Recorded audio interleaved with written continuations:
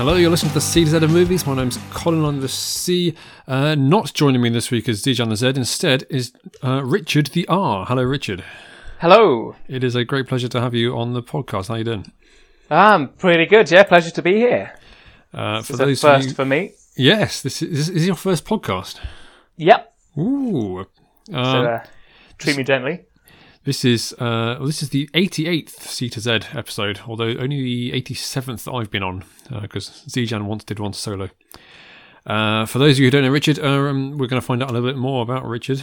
We're going to put. I haven't warned you about this actually. We're going to put you Fantastic. under the microscope. He is a friend from university. But Richard, tell me about your film likes and dislikes. What kind of films? What's your favourite film? Do you have a favourite film? My favourite film is probably Rain Man. Oh yeah.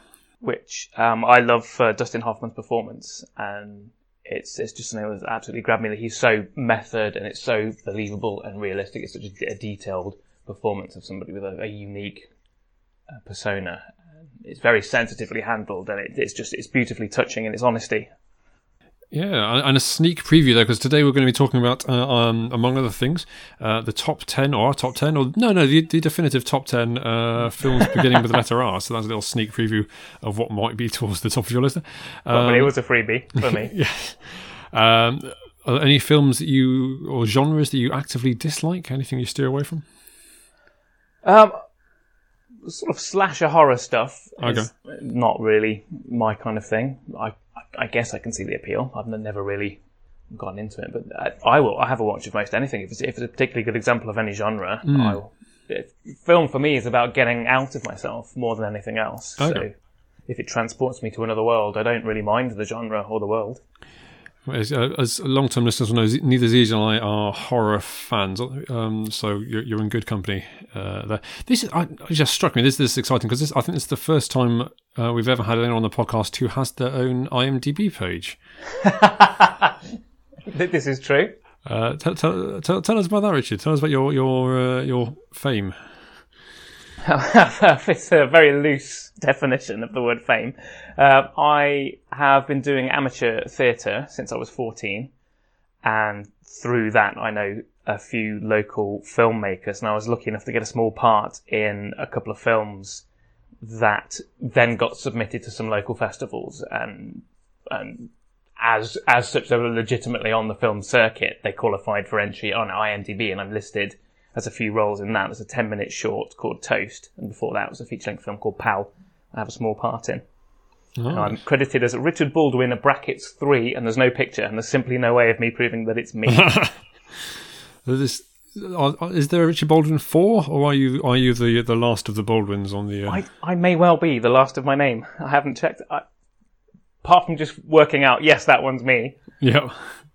There is a Colin Thomas on there, at least one. There's the Colin Thomas who had various supporting roles, including appearing in Doctor Who, but he doesn't seem to have made much of a name for himself. So there's still time for me. You got anything coming up? Any new films? Yeah, I am actually going to be in my first lead role in a feature film. Again, a local independent one. A chap I know called Lee Price, who's based in Hinckley, is actually cut together a trailer for that. Is that available? I'm in. It will be. He's put the trailer out on Facebook. The film's called Sam and Dan Get Lost. Nice. But I think that was out as something for a friend's show reel. I'm not sure it's generally out yet. We're still very much. We've got a couple more scenes to film, which we're hoping to do. That's all very exciting. Soon, looking to get a rough cut this year. Not got a release date for it yet, but it's just been something completely new for me. I've really, really enjoyed doing it. Yeah, that's awesome. There are some questions I ask people whenever they come on here, and I never prepare anyone, and it's always awkward silences because no one's ever thought of this before. But sometimes I cut them out, sometimes I leave them in. If there was a film of your life, Richard, two questions. What would it be called, and who would play you, assuming that it wasn't you? Yeah, that's a question you should give the people notice. I really should. Every time I do this, I think I should give advance notice of this, and I never do. As to who will play me, I have been told that I look like Johnny Depp.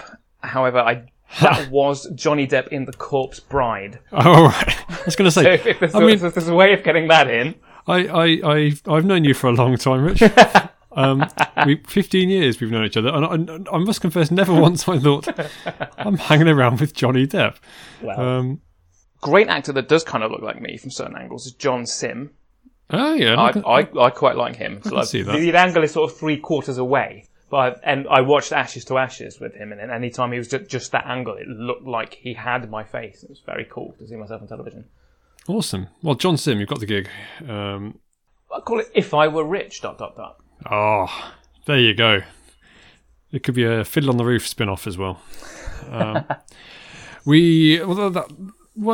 yes. What was the? Do you go to the cinema much, Richard? Are you much of a cinema goer?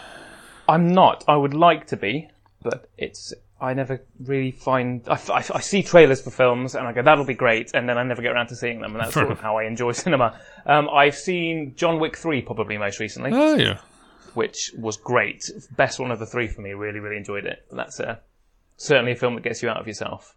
Doesn't pretend to be anything it's not, but what it does very well for me. And Keanu Reeves is just cool. I mean, who doesn't love Keanu Reeves? But Bill and Ted 3, I must admit, is the Keanu film I'm most looking forward to.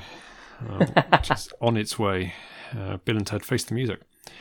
Okay, we're going to start with we already have started. We're going to carry on with the news segment. This will be interesting to see whether any of this is of interest to you, because who knows? But the big news, or some of the big news, have you come across a film called The Irishman? Yes, I know the name, and I know to be excited about it. Yes, I can't remember why. There's some huge names involved in it. That's right. It's the new Martin Scorsese film. It's coming straight to Netflix. It's got Robert De Niro, Al Pacino, the first time he's done a Scorsese film, Joe Pesci. Bobby Cannavale is in it. Harvey Keitel, Ray Romano. It's people are possibly less excited by that, although Ray Romano is great.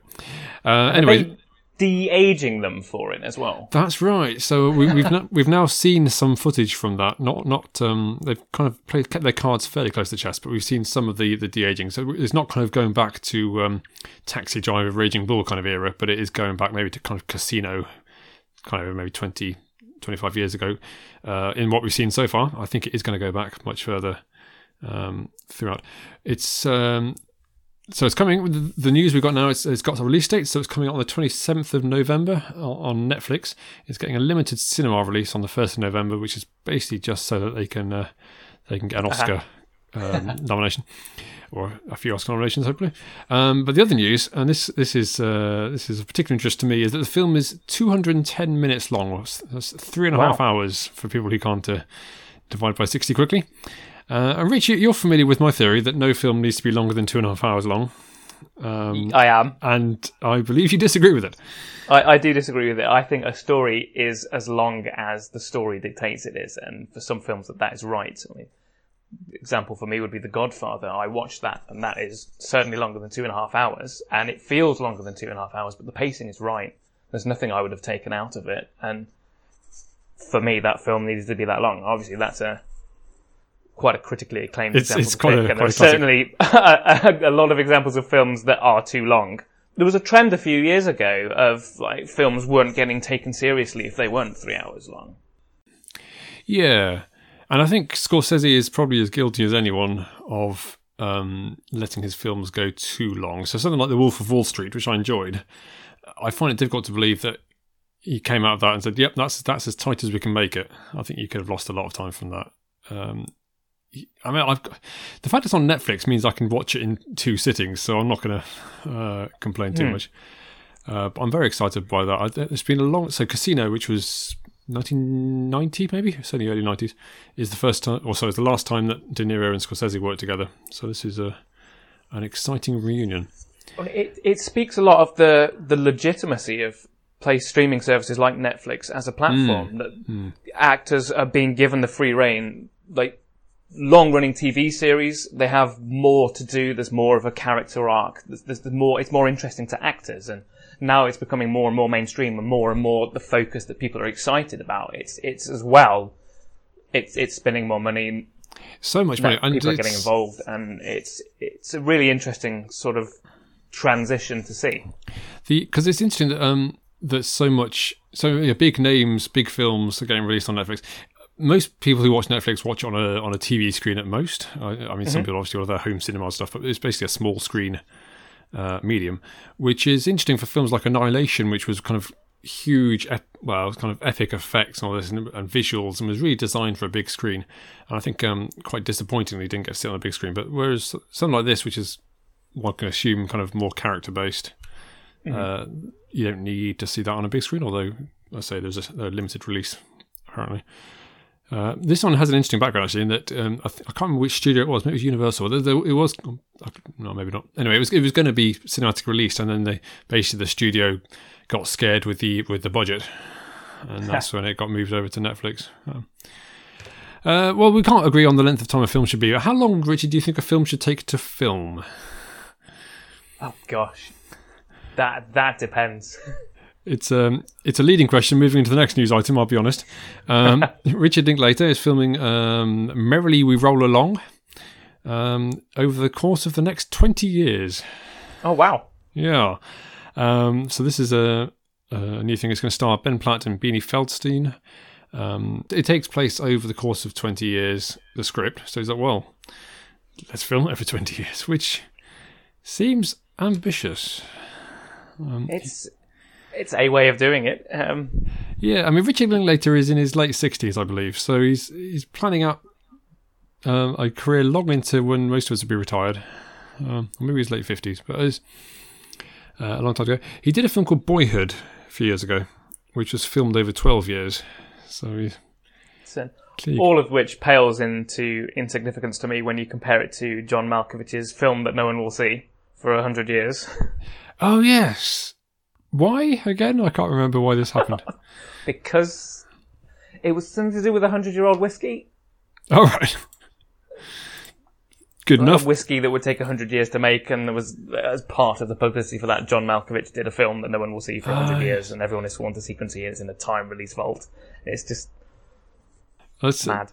I love it, because it's in the same way that this film will take 20 years, and the passage of time will become part of the artistic nature of the film. Yeah. It's just like, it's sort of, no one who is alive will see this film. And I'm like, okay, fine. That's the point of it. That is intriguing. I mean, and this is interesting because I mean, someone like Beanie Feldstein, I think she's really promising, but who knows where she could be the biggest actress in the world in 20 years, or she could, in another world, decided that she wants to give up her career entirely. And this is, and she's actually committing to being an actor now, I guess, which, in fairness, she's already was. But, just the ambition is artistically beautiful for me. Yeah, I love the idea. I wonder if it will come to pass, or whether they'll. You think there's a lot of things might get in the way of this. Good luck to them. There's some news about odd news about a director for Tomb Raider 2. I don't know if you saw the first Tomb Raider or the most recent Tomb Raider. No. I've not since Angelina Jolie have I seen a Tomb Raider. There was a new one a couple of years ago, only last year, starring Alicia Vikander. It wasn't very good. But Ben Wheatley is going to be directing the sequel, who is kind of he's done Free Fire and Sightseers, but basically kind of a generally fairly low budget British, sometimes horror, but kind of a very well regarded director, and it seems very strange to me that he's taken that on. But it's fascinating. I think big studios maybe are trusting more to individualistic directors than they used to. So rather than just saying, right, we need a gun for hire, they're saying, okay, this guy knows what he's doing. Let's give him a bit more free rein. Maybe just being British is enough, and our reputation will do. Yeah, that'll be it. Yeah. Well, good luck to him. Tomb Raider 2 was probably the best Tomb Raider game of the one that I played. Speaking of curious directors' sequels, The Suicide Squad, we already know, is being directed by James Gunn, but it announced Peter Capaldi and Taika Waititi, well, I think Taika Waititi is in talks, to join the cast. Yes, I'd seen Peter Capaldi was on board. Did you see the first Suicide Squad? No, I didn't. That's another one of those that I saw the trailer for and thought, well, that's interesting, and then that's as far as I went. To be honest, if you've seen the trailer, you've seen the film.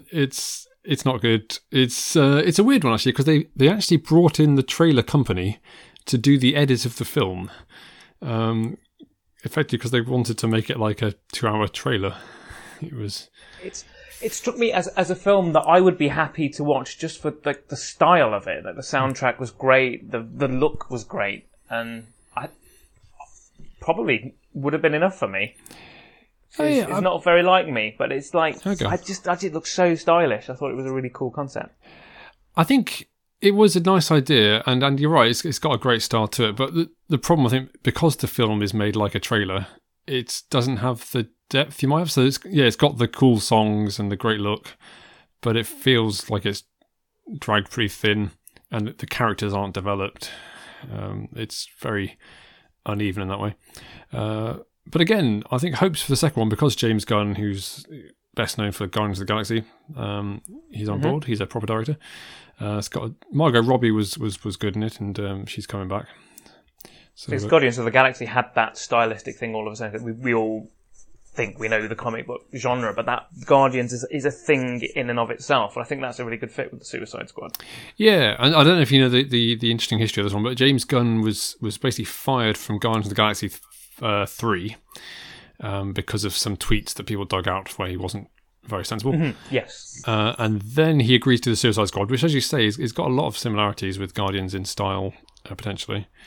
And then he got brought back for Guardians 3, so he's now doing both of them, which might make him the only director to do a DC and a Marvel, but might not. Who does research? Christopher Nolan. I know you're a Christopher Nolan fan. I am indeed. His next film, Tenet. Himesh Patel has joined the cast, who, if you ever saw the trailers or indeed the film of Yesterday, was the star of that.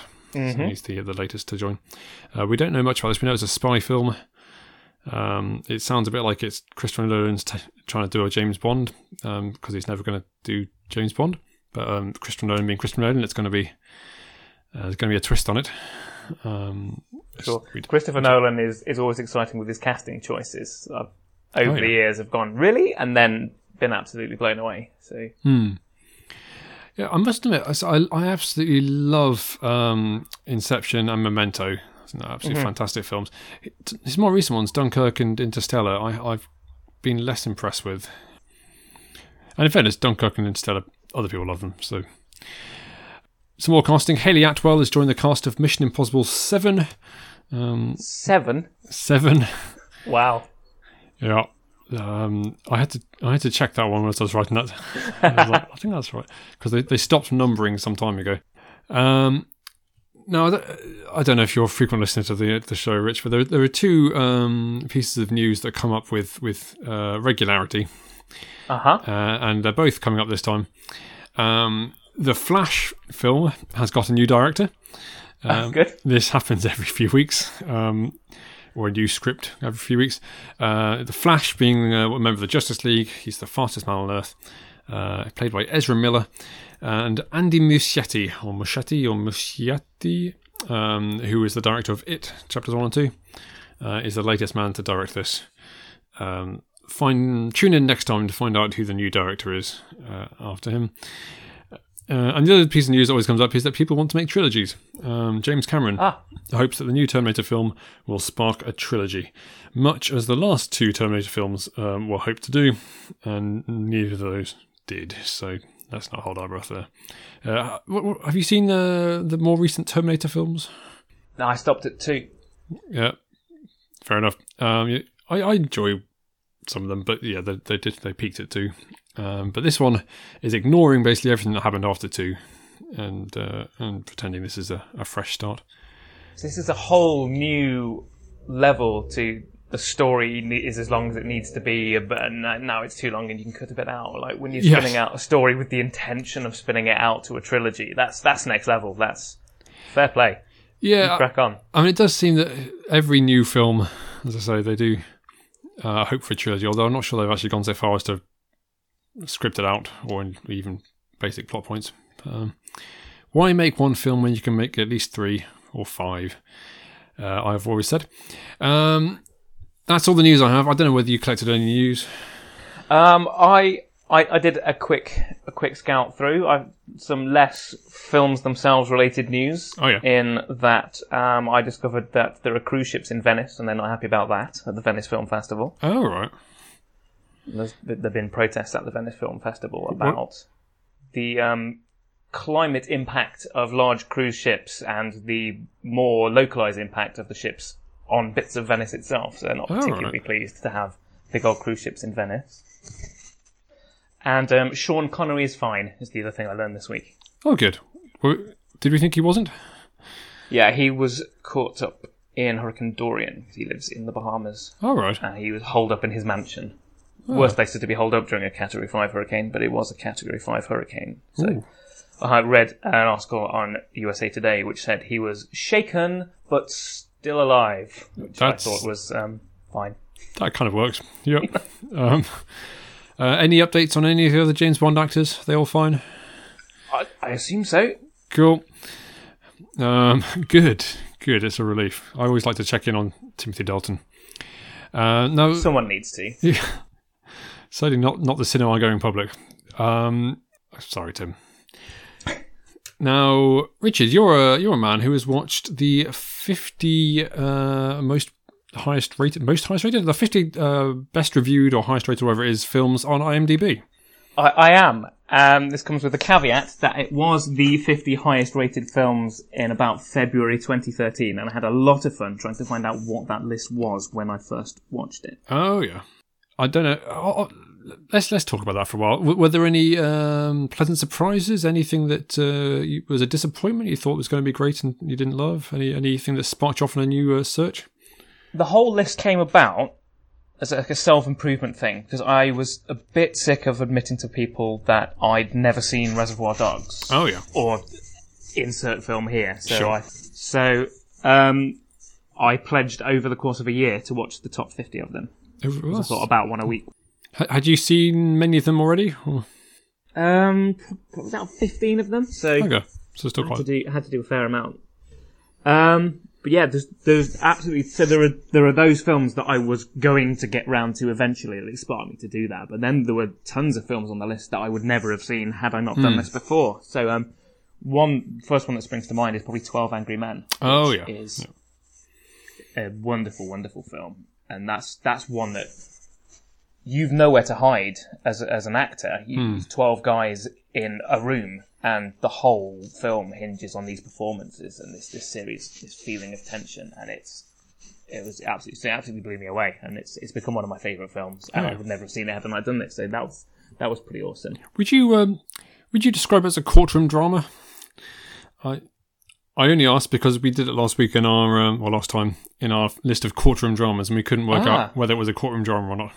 I suppose it's a room in a court. But that was our theory. Well, we didn't explain it quite that well. We were just like, yeah, probably. Oh, well, you'll have covered that in detail. I'll skip on. To be honest, we rattled through, so we didn't cover much in detail. The very interesting thing about 12 Angry Men, then, as we're here, yep, is that it is filmed with a series of tighter and tighter lenses. Oh, right. Which makes the room feel more and more claustrophobic as the film goes on, which is something you don't notice. I didn't know that. Yeah. Knowing that, you watch it again and you go, very clever. Yeah, I've seen it a couple of times. I used to have a poster that was kind of following actors through, like characters through films. So you have like Lord of the Rings trilogy where you'd have them go off, like, here they go off to Rivendell, here they go off to wherever else, and kind of characters separating and rejoining and stuff, and Jurassic Park and Star Wars. And then at 12 Angry Men, it was just like 12 parallel lines. Yes. It was really good. that was XKCD, wasn't it? That was alright, yeah. So I've occasionally thought of doing something similar to what you've done, but I don't do horror. And there's a few films, like some like Seven. I don't think I could. I'm sure it's brilliant. I couldn't bring myself to watch it. It's an incredible film. Yeah. And the way I always describe Seven to people is that after I finished watching it, I felt like I'd been stabbed in the chest. That's how it felt to me. Like, wonderful, amazing, incredible. It hits well. It does everything. It's a wonderful piece of cinema, and I will never watch it again. Yeah. I think I understand that reaction. Yeah. Is there much foreign language stuff on the list? There is Spirited Away was on there. Oh, which, I watched with subtitles as opposed to dubbing, but the dubbing is actually very good. if you want to watch that version. City of God. That's Brazilian, isn't it? There, yes. Yeah. That's an absolutely cracking film because it is on the list. Seven Samurai is there. That's another film that is long but is right. Okay, I've only seen. In fact, I've seen both versions of Magnificent. Well, yes, both versions of Magnificent Seven, but never Seven Samurai. New one's really good. I really enjoyed the new Magnificent Seven. Yeah, I enjoyed it a lot. I said it to Zijan, but it didn't get very well reviewed, which I thought was harsh. I thought it was fun. Directed by the same guy who directed the Gangster's Paradise video. Oh. There you go. Was there anything on the list that you were unimpressed by? Anything that thought was overrated? I was underwhelmed by Alien, which surprised me. I put myself in the 1979 mindset and not really seen anything like that before, and I can see why it had the impact that it had, and the look and the feel and the mise en scène, if you'll forgive the expression. We don't get that kind of stuff with Zijan. This is it means the stuff, the stuff that makes the film. Wonderful, but it didn't carry as the behaviour of people for me. I didn't get invested in the characters.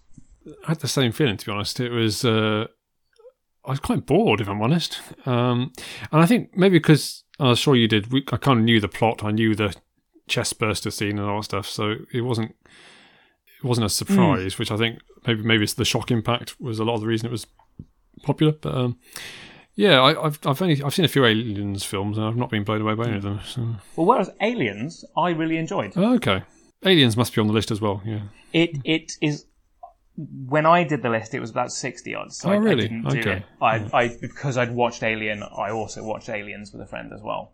Another one, and I apologise, I gave it an absolute fair viewing, but I still don't get on with Star Wars. Okay, well, thanks for trying. Yeah. Which version did you watch, out of interest? I watched. And I tried to do this where possible with the list. I watched the cinematic release. Oh, yeah. Handshot first, and I understand that's important. Nice. That's big. It's had... There've been some people that I've sat down to watch Star Wars thinking they're not going to like this at all, and they've surprised me, and they have. There are some people that I thought were not going to like it, like my brother, and he did not. I came to it late. I was 18 when I first saw it. But I love it. I think it's fantastic. And in fact, so we when my brother was on the podcast, we did the top 10 films beginning with letter S, and I can confirm that Star Wars was the winning film for that, much to his chagrin. Chagrin? Anyway. Chagrin. It's all French this time. We're English. We can say it how we like, I think. That's basically right. With a long and noble history of butchering beautiful languages. Yep, and butchering the French. Never not topical. So would you, all in all, recommend this pursuit to our listeners? Absolutely. I'm really, really pleased I've done it. I mean, even if you just look through and go, oh yeah, I should get around to it, if it just catalyses you to getting around to watching a few films that you haven't before, then absolutely do that. If you want to plug through an entire list for the completionist value and do that as well, you'll see some absolutely beautiful hidden gems that you wouldn't have seen otherwise. I'm really, really pleased I did it because it gave me a big appreciation for cinema in general, as well as some specific great films. Because both Zijan and I are doing something similar with books, actually. The BBC did a big read top 100 list, and I'm reading through... Well, I was saying I'm going to read at least 75 of them, because I think I don't want to force myself to keep reading a book I'm not enjoying. But I think Zijan's doing the same. And that's similarly, actually, kind of books have been on my list for a while, or books I've not really come across, and trying them out. So it's fun. A book is a bigger investment than a film, isn't it? Well, that's it. If you don't like a film, you can't really put a book on in the background, can you? Not really. No. And also, I'm not going for the whole audiobook thing, which I know some people do. I don't think that counts for these purposes. Are you saying I haven't read War and Peace? That's what I'm saying, Rich. That's what I'm saying. So this is the only reason I got you on the podcast, was to make that announcement. I also haven't read War and Peace. Or listened to it, or seen any versions of it. One of the things I noticed about the IMDb list is that recent films, as you've noted, can be over-promoted at times. So I presume there's some that are on there that are now kind of in the lower reaches of three figures. Having a look at the list now to see if there were any that were. I mean, The Dark Knight sprang there and was at number 2 for ages. Okay, but that's still pretty high up. It's settled down to 8 by now, and I think if it's been 5 years or so and it's still up there. I mean, that's a great film. I'm not sure it's the maybe 8th best film it'll ever, but it is a great film. I don't know where it is now. It's certainly not at 8, but it was in 2013. But it had reasonably settled. Okay. I, to my shame, was waiting for a point where Amelie dropped off the list. Oh, right. Because I didn't want to watch it because the poster scared me. But I've since watched that repeatedly and is one of my favourite films there is because it's beautiful. Plus, you hate the French, as previously discussed. I've only seen it once, but what a great film. Yeah. It's wonderful. Well, thank you for that. Hey, you, the listener, if you have done the same thing or want to do the same thing or plan to do the same thing, let us know at cdzomovies@gmail.com or at cdzomovies on Twitter. We'd be interested to know how that goes for you as well, and if you've got any recommendations off the back of that. We move on then to our main segment of the day, films beginning with the letter R. Now, I've got a spreadsheet on the go, Rich. Sure so thing. The sound you'll hear is me tapping away on it. What I suggest we do is we go through our list 10 to 1 in kind of alternating between us. Then I'll rattle through all the suggestions we've got, and we've got a definitive scoring system whereby we're giving points 1 through to 10. Everyone else suggests and gets 1 point each. Then I do a little bit of sorting in Excel, and I announce the top 10. It's worked for us before. Fantastic. I'm sure it'll work for us again. Do you want to kick us off with your what comes in at number 10?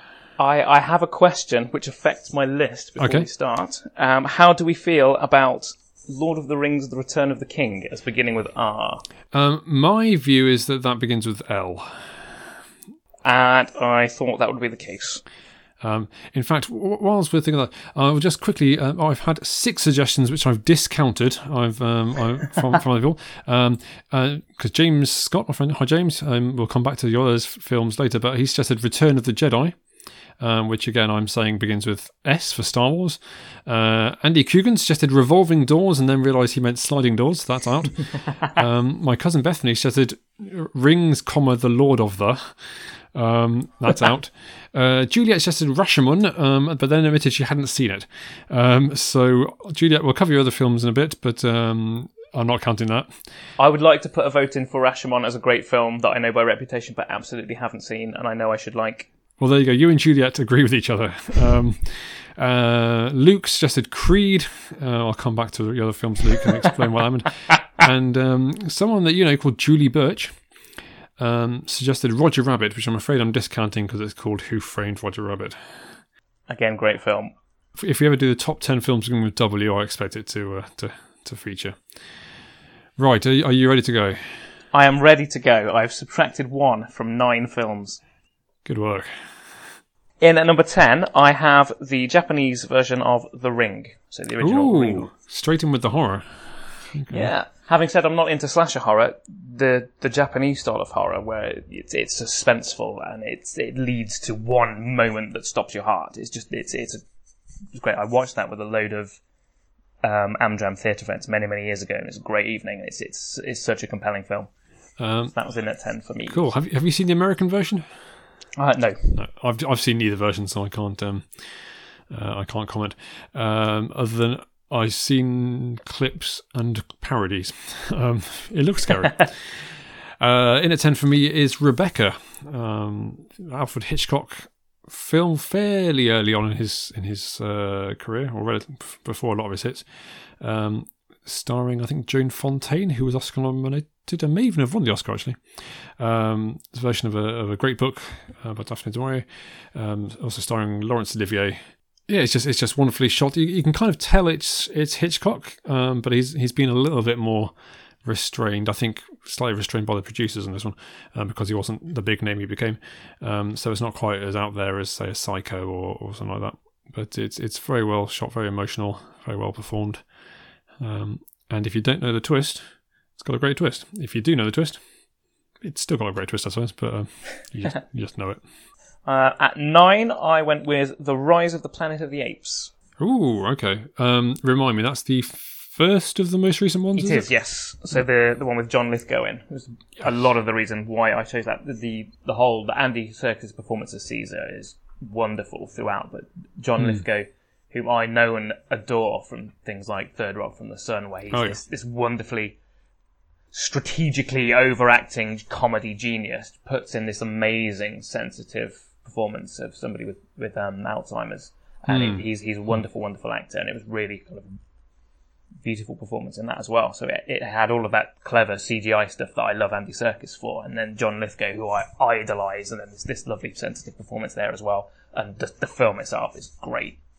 I have seen this one. I've not seen the other Apes films or the other recent ones. I must admit, I didn't love this one. I didn't dislike it, but it wasn't kind of rush out and see the sequels. But I'm told that they get better as they go. I don't know whether you agree with that. I sort of like this one for its simplicity because it was smaller scale. I thought some of it got lost the larger scale the films went. So I feel the opposite. Okay. Yes, James Franco, who I think he can be a fantastic actor, and sometimes he can really phone it in. And this was somewhere between those two, I guess. I don't think it was one of his kind of stellar performances, but then I saw The Disaster Artist. He's absolutely phenomenal. So he's wonderful in The Disaster Artist. I have The Room on my list as an honourable mention. Oh right, you're not. Because I love it for all of the wrong reasons. You're not the only one. Yeah, we've had that as a nomination, but yes, I've never seen The Room. But I still love The Disaster Artist. I know enough about The Room to know what's going on. Just about. I feel like I shouldn't encourage it, but I love it. Right. It's like the little kid that he's playing up, and you shouldn't reward his behaviour, but he's entertaining. I've heard some interviews with the guy behind it, and yeah, it's just nuts. It's like where'd you get $2 million for the budget or whatever it was? And he's like, I just saved up money for my job at the garage. It's like, selling leather jackets, I think, is the official. Oh dear. In at 9 for me, and you're not going to be happy with me, Rich. This moved up and down my list a few times, but on the basis I've only seen it once and should probably get back to it. It's Rain Man. I won't talk too much about it because I'm sure you'll want to talk more about it later. I think it is great. I've got a lot of good films on this list. I love Tom Cruise. I say Dr. Tom was great. But just because it's so long since I've seen it, I couldn't remember it as well as some of the other films on the list. So I can see how, as a whole film, there's bits of it that wouldn't necessarily sell it for everyone. The whole reason I love it so much is just because of how Dustin Hoffman's performance just speaks to me. It's just so wonderful, and it's just. I watch it for that performance, and everything else is almost incidental. Yeah, because I did enjoy the brother dynamic a lot as well. And it's the kind of film Tom Cruise doesn't really make that much these days. But at the time, he's a good fit for that character. The sort of you start off obnoxious, and then he learns about himself, and he grows, and then he's lovely and charming. Yeah, and he's kind of this arrogant belief in that he can deal with the problem. They realise is actually quite a lot harder than he thought. And one of the best scenes for me is the one where he's trying to persuade him to let his brother stay with him, and his brother saying he wants to stay, but then he gets asked, does he want to go somewhere else? He's like, I want to do that as well. So it was very moving. But I'm sure we'll hear about that one again further up the list. What have you got in at 8? I have Rocky 4. I knew you were going to do Rocky 4. It's the best Rocky film. End of debate. I fear you're wrong there. It will in both your claim and the end of the debate. But state your case. Why is it the best Rocky film? It's got the line, if he dies, he dies. You don't need anything else. Brilliant. Dolph Lundgren, yes please. It's not even the best Rocky film featuring Dolph Lundgren. Rocky 4 is the best Rocky film, and that is an end on it. You're going to have in for nasty shock when I get further up my list. Let's talk Rocky 4, because I'll give you a sneak preview. Rocky 4 does not feature in my list. You shock me. I rewatched it earlier this year, or maybe last year, for the first time in many years. I think Dolph Lundgren is phenomenal in it. I love the training montages in the snow. The kind of the death of Apollo Creed is very moving. But that robot, Rich, I can't get away from it. Rocky buys Paulie a talking robot that Rocky then falls in love with Paulie. What's going on? It's symbolic of the trappings of fame. They did that with a pinball machine in Rocky 3. That was. Yeah, but it's a robot. A pinball machine doesn't bring you drinks. That's difficult to argue with. It's got some good songs in it, and some terrible musical cues. In at 8 for me is a better Rocky film, Rocky Balboa. The return of Rocky after many years came out in about 2005. It's kind of an older Rocky. He's got well, he is still fighting in this one actually, but he's kind of his wife Adrian has died. He's getting older. It's just him and Paulie, and he kind of gets coaxed out of retirement to fight a young up and comer. But it's the reason it's so good for me is it's I think Sylvester Stallone has really found a different edge to this character. It's not kind of just the brash young guy he was. He's old. He's looking back on his life. He's reflecting on his on mortality in some ways, but also on his own history. I thought it was really touching, which he did again even better in Creed, which he got various nominations. I think he got Oscar nominated for it as well, and may even have won a BAFTA. So this one, he's still. So when he got to Creed, he was playing kind of very, very frail and he kind of has cancer and stuff. But in this one, he's not playing that old. He's still in the ring. But I thought it was a really nice way to return to the series. Have you seen Balboa? No, I haven't. But I have seen Rocky 4, so I don't need to see anymore. All right. What's next? 7 is Baz Luhrmann's version of Romeo and Juliet. Nice. I just adore, and I think it's clever, and Pete Postlethwaite is a legend. Yeah, our sneak preview, it's going to be in my list as well. Yeah, I mean, it's a fantastic score, fantastic cast, really great visuals, and yeah, sticking to the original script more or less. They're calling the guns swords so they can stick with the script. Yes, it's just so clever. I really, really enjoyed it. And one of the most, I mean, spoilers for Romeo and Juliet, but one of the most moving finales of a film I've ever seen. It gets me every time when it plays Radiohead off the end credits. And Mercutio just throughout, and his final monologue, he's wonderful, wonderful. And yeah, I mean, obviously Leo and Claire Danes, who have both gone to great careers, are so good together. Natalie Portman was going to be that role, I think, with her. She looked too young. For Juliet. For Juliet, yeah. Fine. I think the problem was that she made. Well, it wasn't so much that she looked too young, but she made Leo look too old. I think the age difference was too obvious between them. These days, of course, Leo doesn't have such a problem with age differences with his girlfriends. Much like a robot butler, that's one of the trappings of fame, Colin. That's right. Do you think Leonardo DiCaprio has a robot butler? He probably has a robot butler. If I were Leonardo DiCaprio, I would have 2 robot butlers. Yeah, but just the one Oscar. Where have I gone? Number 7 for me is Raging Bull. Speaking of Martin Scorsese and Robert De Niro earlier, I watched this a couple of times, and the first time I'm not sure I really got it. To be honest, it was only kind of coming back the second time I realised how good it was. Where it's because it's a boxing film, but it's so much more than that. I think someone once said all the best sports films aren't really about sport, and this is kind of it's a really heartbreaking story. So this guy who's mean to his, I don't know if his wife or girlfriend at the start, and then he kind of falls in love and he has this career going, and then you kind of see his decline where he turns on this new girl as well. And you see him kind of the glories of the boxing, but then the decline afterwards, and this amazing final scene where he's kind of this huge, overweight guy trading on former glories, and he's doing the speech from On the Waterfront. I could have been a contender. An amazing performance from Robert De Niro. For sure, I found Raging Bull for £1 in a pound shop. Good work. And I haven't seen it, and I bought it, and I still haven't seen it, but I've got it as a bargain to watch. Is that? So it hasn't made my list. I'm surprised that's didn't make it in time to be his top 100. If I'm honest. Okay.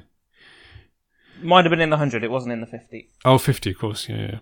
I think my favourite Scorsese film is King of Comedy, but this might be second favourite. Maybe Goodfellas. It's certainly one of my favourite Scorseses, so definitely worth a watch.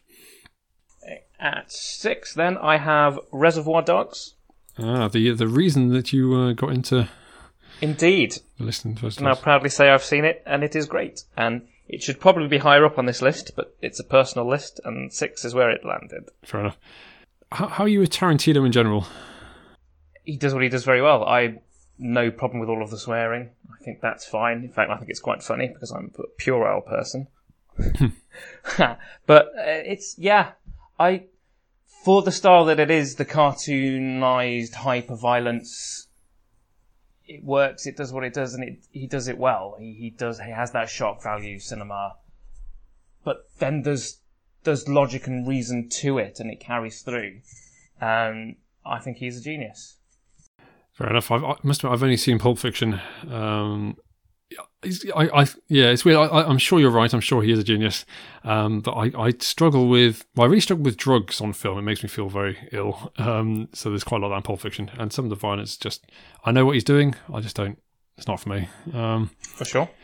In for me at 6 is The Railway Children, a childhood classic. This one owes something to nostalgia, I'm sure, but we used to watch this quite a bit. Lovely story, and again, a great moving finale as well, which I won't spoil for our listeners if they haven't seen it, but Jenny Agutter is superb, and it's just a great adaptation. And having read the book, they probably made the right call to cut all the stuff on the canal boat, because you don't need it.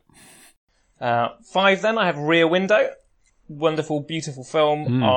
It breaks my heart every time I see it because I'm desperately in love with Grace Kelly, and I don't think that will ever work out. No, I think she's married and dead, so it's going to be tricky. Tell you what, I've also got this at 5, so let's talk about it together. I love Jimmy Stewart, as listeners will know. I think Hitchcock is amazing that he saw in him what he did, because he'd spent so much of his career in the kind of the Frank Capra, It's a Wonderful Life, nice guy stuff. And he's not a bad guy by any means in this, he's the hero, but you kind of hidden depths in this and Vertigo. Hitchcock really, this is not... The vision to pull someone out of the letterbox, the pigeonhole that everybody sees them in, and put them into something else and just let them flourish and grow, and this performance comes out of it that no one is expecting. It's wonderful. Just to have the faith in the skills you've seen him put somewhere else and just have that in a different place. It's great. Yeah, and he is wonderful. Because obviously he's holed up, he doesn't get much in the way of action, but you just kind of just see it's another performance where there is nowhere to hide. It's just about him sat in a chair. Yeah, that's it. His character is all that is carrying that performance. It's great. Yeah. Cool. So I said that's number 5 for me as well. So what is your number 4? It's Rush Hour. Interesting. Which makes me laugh a lot. Love it. Anyone that spends any time with me at work will know me and my boss spend about an hour a week easily just quoting Rush Hour back and forwards to each other. We have a good old time. Just the first one? Something about... I love them all. Okay. I love them more as they go on, just because they start becoming homages to themselves, and it just gets sillier and sillier, and they're almost certainly worse films as they go, but I enjoy them more. I'm sure there was talk of a new Rush Hour coming. I don't know if there is. Yes, it's in the works. Yeah, brilliant.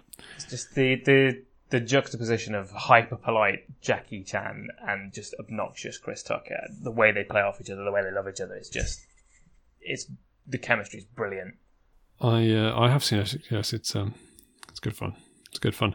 For me at 4 is a film that came out this year, which is Rocket Man. Starring Taron Egerton as Elton John. Zia and I did a whole episode on it, so go and listen to that if you want to hear our thoughts. But it's a beautifully told story. It's obviously a great soundtrack, but it's not afraid to do different things with it. It's not just kind of straight biopic by any means. So you get it's a musical rather than a biopic of a musician. So you get these kind of singing scenes that aren't. Yeah, the huge imagination that comes out of it. I realise Rocket Man is actually the film I've most recently seen at the cinema, so ignore what I said about John Wick 3. Oh, fair enough. Yeah, it could well be my favourite film of the year. I think it is my favourite film of the year so far. It was kind of marketed as, people talking about this kind of this. It's a lot drugs and sex and all that stuff, and there is that there. But I think more key to it really is the personality, the characters. I mean, Jamie Bell is phenomenal as Bernie Taupin. Taron Egerton is superb, and the soundtrack was something I really do frequently early this year. I've got he's going from strength to strength. He's a great guy and a great actor. I mean, Taron Egerton should be in the Oscar conversation come next year. The only reason he might not do as well as he should is because they gave it to Rami Malek for Freddie Mercury last year, and there might be a feeling it's too similar, although the films themselves are very different, I think. So. Cool. What's right? We're into the bronze medal position. What is it? What have we got? It's Raiders of the Lost Ark. Which, since that was its original title, I will accept that and not claim it's Indiana Jones. So, good work. It's great. I don't think I need to explain that. Cool. Just definitively, anytime I'm saying I've spoken to a few of my friends about this list this week, and they've said films beginning with R, and R, it turns out, is quite a tricky letter. I don't know if you found this. I find it a lot easier. Every conversation has been Raiders of the Lost Ark. Nice. Absolutely.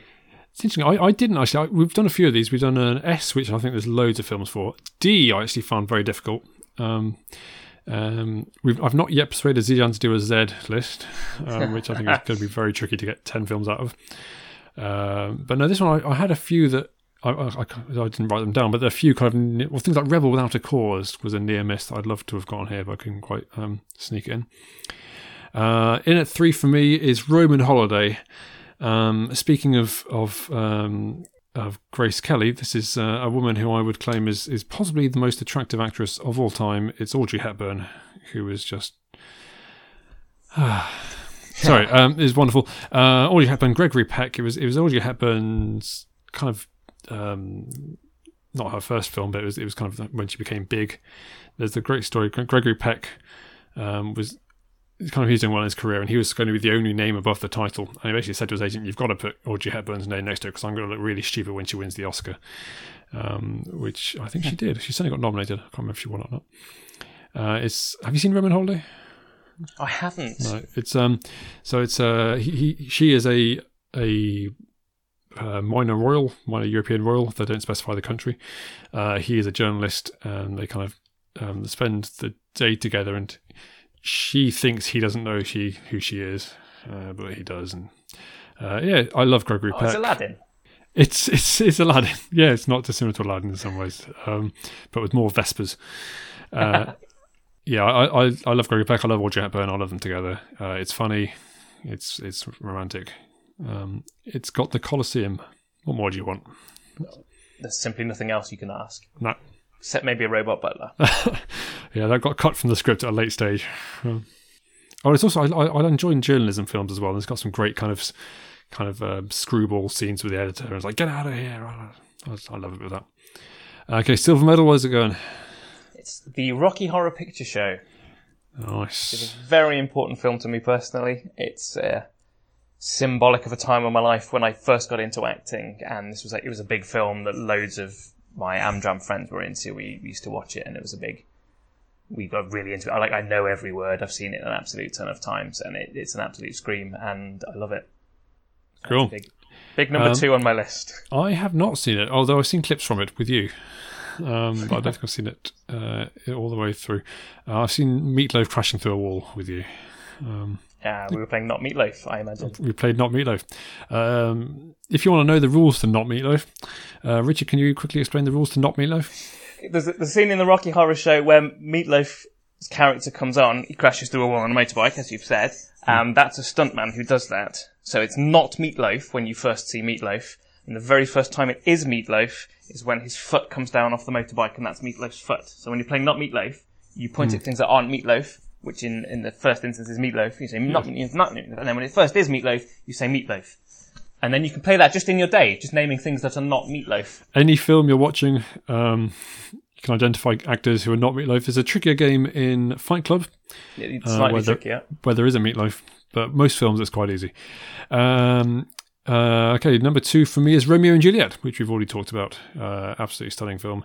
Unbelievably, didn't do... I was looking how many Oscars it got, and I think it got nominated for sound or something. It's a crazy. It should have won loads of them. Okay, number 1 spot, the tension. I can't imagine possibly what it is. It's Rain Man, for all of the reasons previously outlined twice. Brilliant. Then the top 10, so the number 1 rather for me, the greatest Rocky film, it's Rocky. Absolutely stunning film written by Sly Stallone. He was basically out of work actor. He got the offer for the script and said he refused to sell it if they didn't let him play the lead, which is incredible, really, at the stage he was at. He'd had to sell his dog. He was so poor, which is the dog that was in the film, and he later bought back at a much inflated price. I think Rocky has got a reputation for being quite cheesy. See Robot Butler. But if you watch this first one, it's up there. I mean, it was the same year as Taxi Driver, and it beat it to the Oscar, and I think it deserves to. It's that kind of great. Check it out. I'm going to quickly rattle through the suggestions we've had. We don't have much time. In fact, I think we've already gone over the hour, but I'll cut some stuff. I'll cut that time that I got Magnificent Seven mixed up with Dirty Dozen. I don't know, I went like an idiot. You can cleverly cut around me saying the best Rocky film is Rocky. That'd be great. Yes, I just cut out every time you said the word four. Right, Mum suggested Rebecca. Dad suggested The Railway Children. Dad also suggested Rear Window. My friend James suggested Raiders of the Lost Ark and Robin Hood. He was in particular the Disney version, which is obviously the best one. Tony suggested Ratatouille, Red 2, which are both quite fun actually, and Raiders of the Lost Ark. My brother suggested Rebecca, The Room. There you go, there's a vote for The Room. And a film called Razzle Dazzle, which apparently is a fun Australian thing, which I haven't seen. Friend Darren said Rear Window. Friend Smudger said Roxanne, which I haven't seen. Julie suggested Ryan's Daughter, which I haven't seen or indeed heard of, but it's this kind of big, I think it's a World War II epic romance, I think, which looked quite good cast. Andy redeemed himself from his revolving doors moment by suggesting Raiders of the Lost Ark. Your friend, my friend Rob Rowe suggested The Revenant, which is where Leo got his aforementioned Oscar. Double points for him because he's a Rob Rowe. So yes, if we had to list our favourite people beginning with the letter R, Rob and of course you, Rich, would be joint top of my list. Apologies to any other people I've not thought of. My cousin said Rent. Juliet suggested Reservoir Dogs and Raging Bull. Another vote for The Revenant from Joshua. He also went for RoboCop. Dave Parkfroud, who came on when we did the top 10 for D, he suggested Rushmore, and another vote for Ratatouille. I don't know whether that's because he's got kids now or whether he actually watched it before that. Danny Lopez, a friend of mine, suggested Rambo and Riddick, which I think are interesting votes because both of them are titles that people probably associate with the first of the films in the series, but in fact are respectively the fifth and third films in that series. And I don't know which one he's going for. Oh no, maybe Rambo's the fourth one, maybe. Anyway, I only saw the first Rambo film, which is called First Blood, which was good. Philip has suggested Run Lola Run, which speaking earlier of dubs versus subtitles, has got one of the worst dubs I've ever heard. I listened to about a minute of it and went to the subtitle because it's a German film called Lola Reint, I think, or something like that. And Diana's gone for Rayman and Run Fat Boy Run, the Simon Pegg film. Luke has gone for Rocky 2, Rocky 3, Rocky 4, Rocky 5, Rocky Balboa. He also voted for Creed, but I took that one off the list. Di has gone for Rio, which is about an animated film about a parrot. James has gone for Requiem for a Dream. We've got votes of Raging Bull from Andrew and from Eve and Pete, who have also gone for Rise of the Gardens, Ray, Romancing the Stone, Return to Oz, Red. Rachel's gone for Raw. Bronwyn's gone for Rust and Bone, which was a late vote and I've not looked it up. Do you know Rust and Bone? No. I've never heard of it and I didn't. Sounds cool. Yeah, good title. Right, we're on to people who commented on your Facebook, Rich. We've got Julie Birch, who went for Roxanne and Restless Natives. I don't know Restless Natives, I must admit. We've got a genuine vote for Rashomon from Paul Walker. Your dad has gone for Raiders of the Lost Ark, Rainbow Man. I don't know that one. Do you know Rainbow Man? It might be Rain Man. Maybe. Rainbow Man. If it is, that changes the list a bit. Let's say it is Rain Man, because I don't think Rainbow Man's a thing. Delete you. He's gone for the Railway Children as well. Red Sun. I don't know Red Sun. No, I don't. I feel I should. Hi, Dad. Sounds Russian. Ring of Bright Water, which actually was fairly close to my list as a heartbreaking story of a man and his otter. Robin Hood. He didn't specify which version, but I'm assuming it's the Disney version, because it's the best version. Rocky Horror Picture Show went for Return to the Forbidden Planet and The Rescuers. Janice Palmer has gone for Rayman, and someone called Anna Bannister has gone for Repo the Genetic Opera. What's that all about? Any ideas? You'd have to ask him. Okay. Right. If we do suggest that your dad has gone for Rain Man, that does change the top 10. So that's let's say it has 3, 4, 5, 6, 7, 8, 9, 10. Okay. Are you ready, Richard? Born ready. Cool. But are you ready now? Yes. Good. We've got 11 films in the top 10. Because I wasn't ready. Because 4 of them have got 7 points. Which are Raging Bull, which got 4 from me and 3 from our listeners. Rocket Man, which got 7 from me. And The Railway Children got 5 from me and 2 from our listeners. And Rush Hour, that got 7 from you. So those are the joint 8th, I guess. Then we have Roman Holiday with 8. Rocky Horror Picture Show with 10, which is exclusively votes from the Baldwins. Rocky got 11. Definitively, without a doubt, the best Rocky film. It's now in the list. You can't argue with it. Nice. Raided Lost Ark is in at 4 with 12 points. 8 from you and 4 from our listeners. It was the most popular one with our listeners, in fact. Romeo and Juliet gets the bronze medal, rather, with 13 points between us.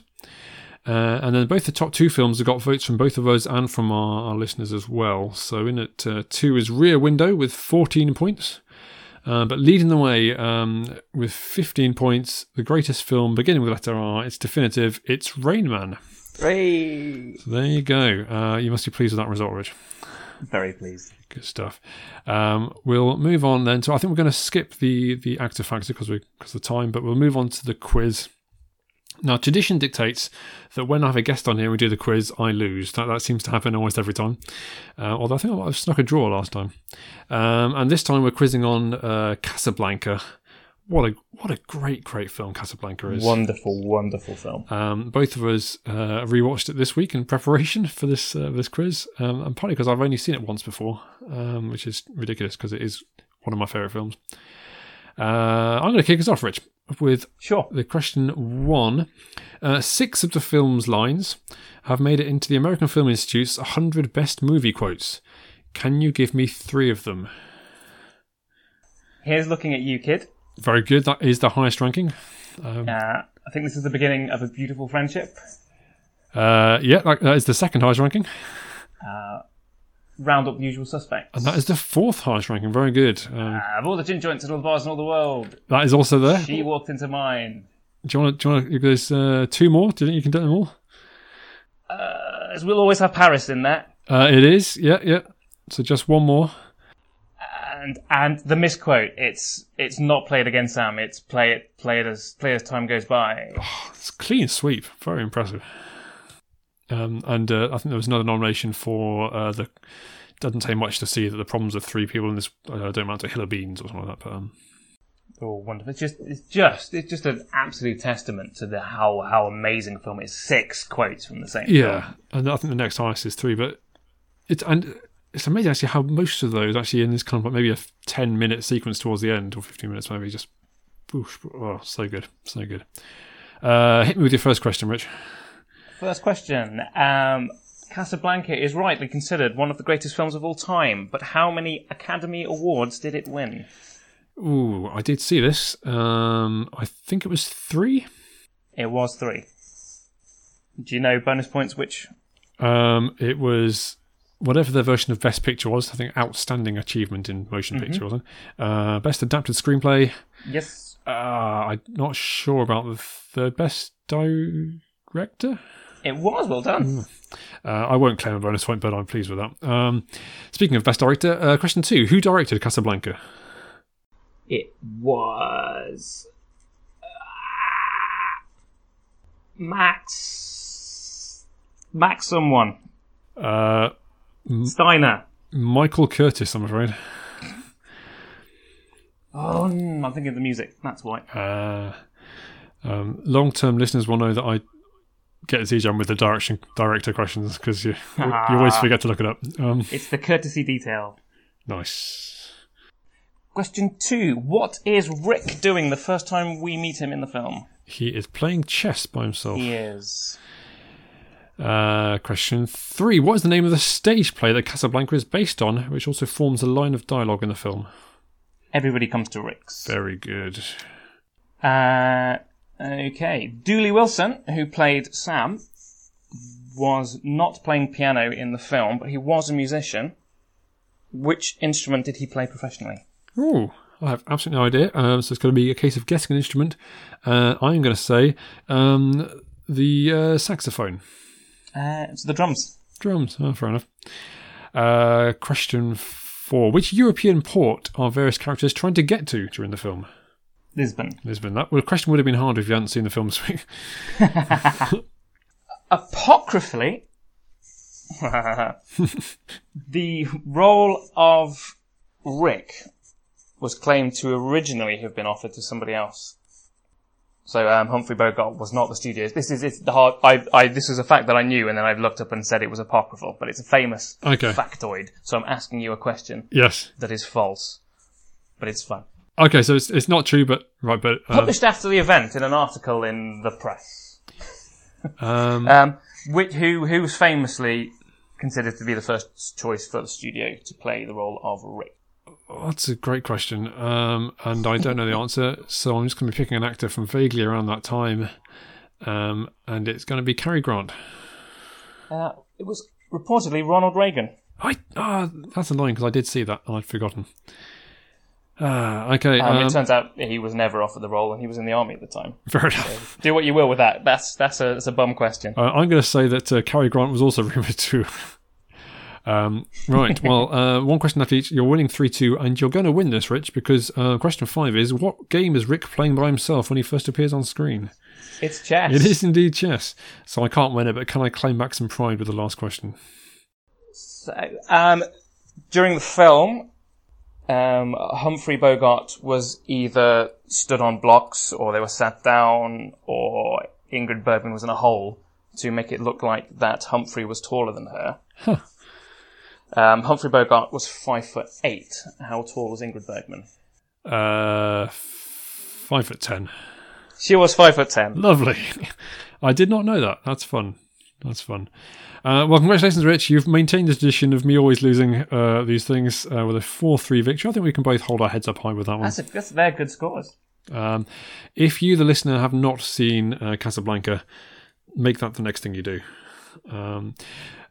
Richard, it's been a great pleasure having you on the podcast. Hope you've enjoyed it. I've loved it. Thanks for having me on. You're very welcome. I never know how to end these things, so I usually end by saying what we're going to do next time. But we don't know. So join us next time when Zijan will be back and we'll be doing something. Thank you, Richard. Thank you. Bye.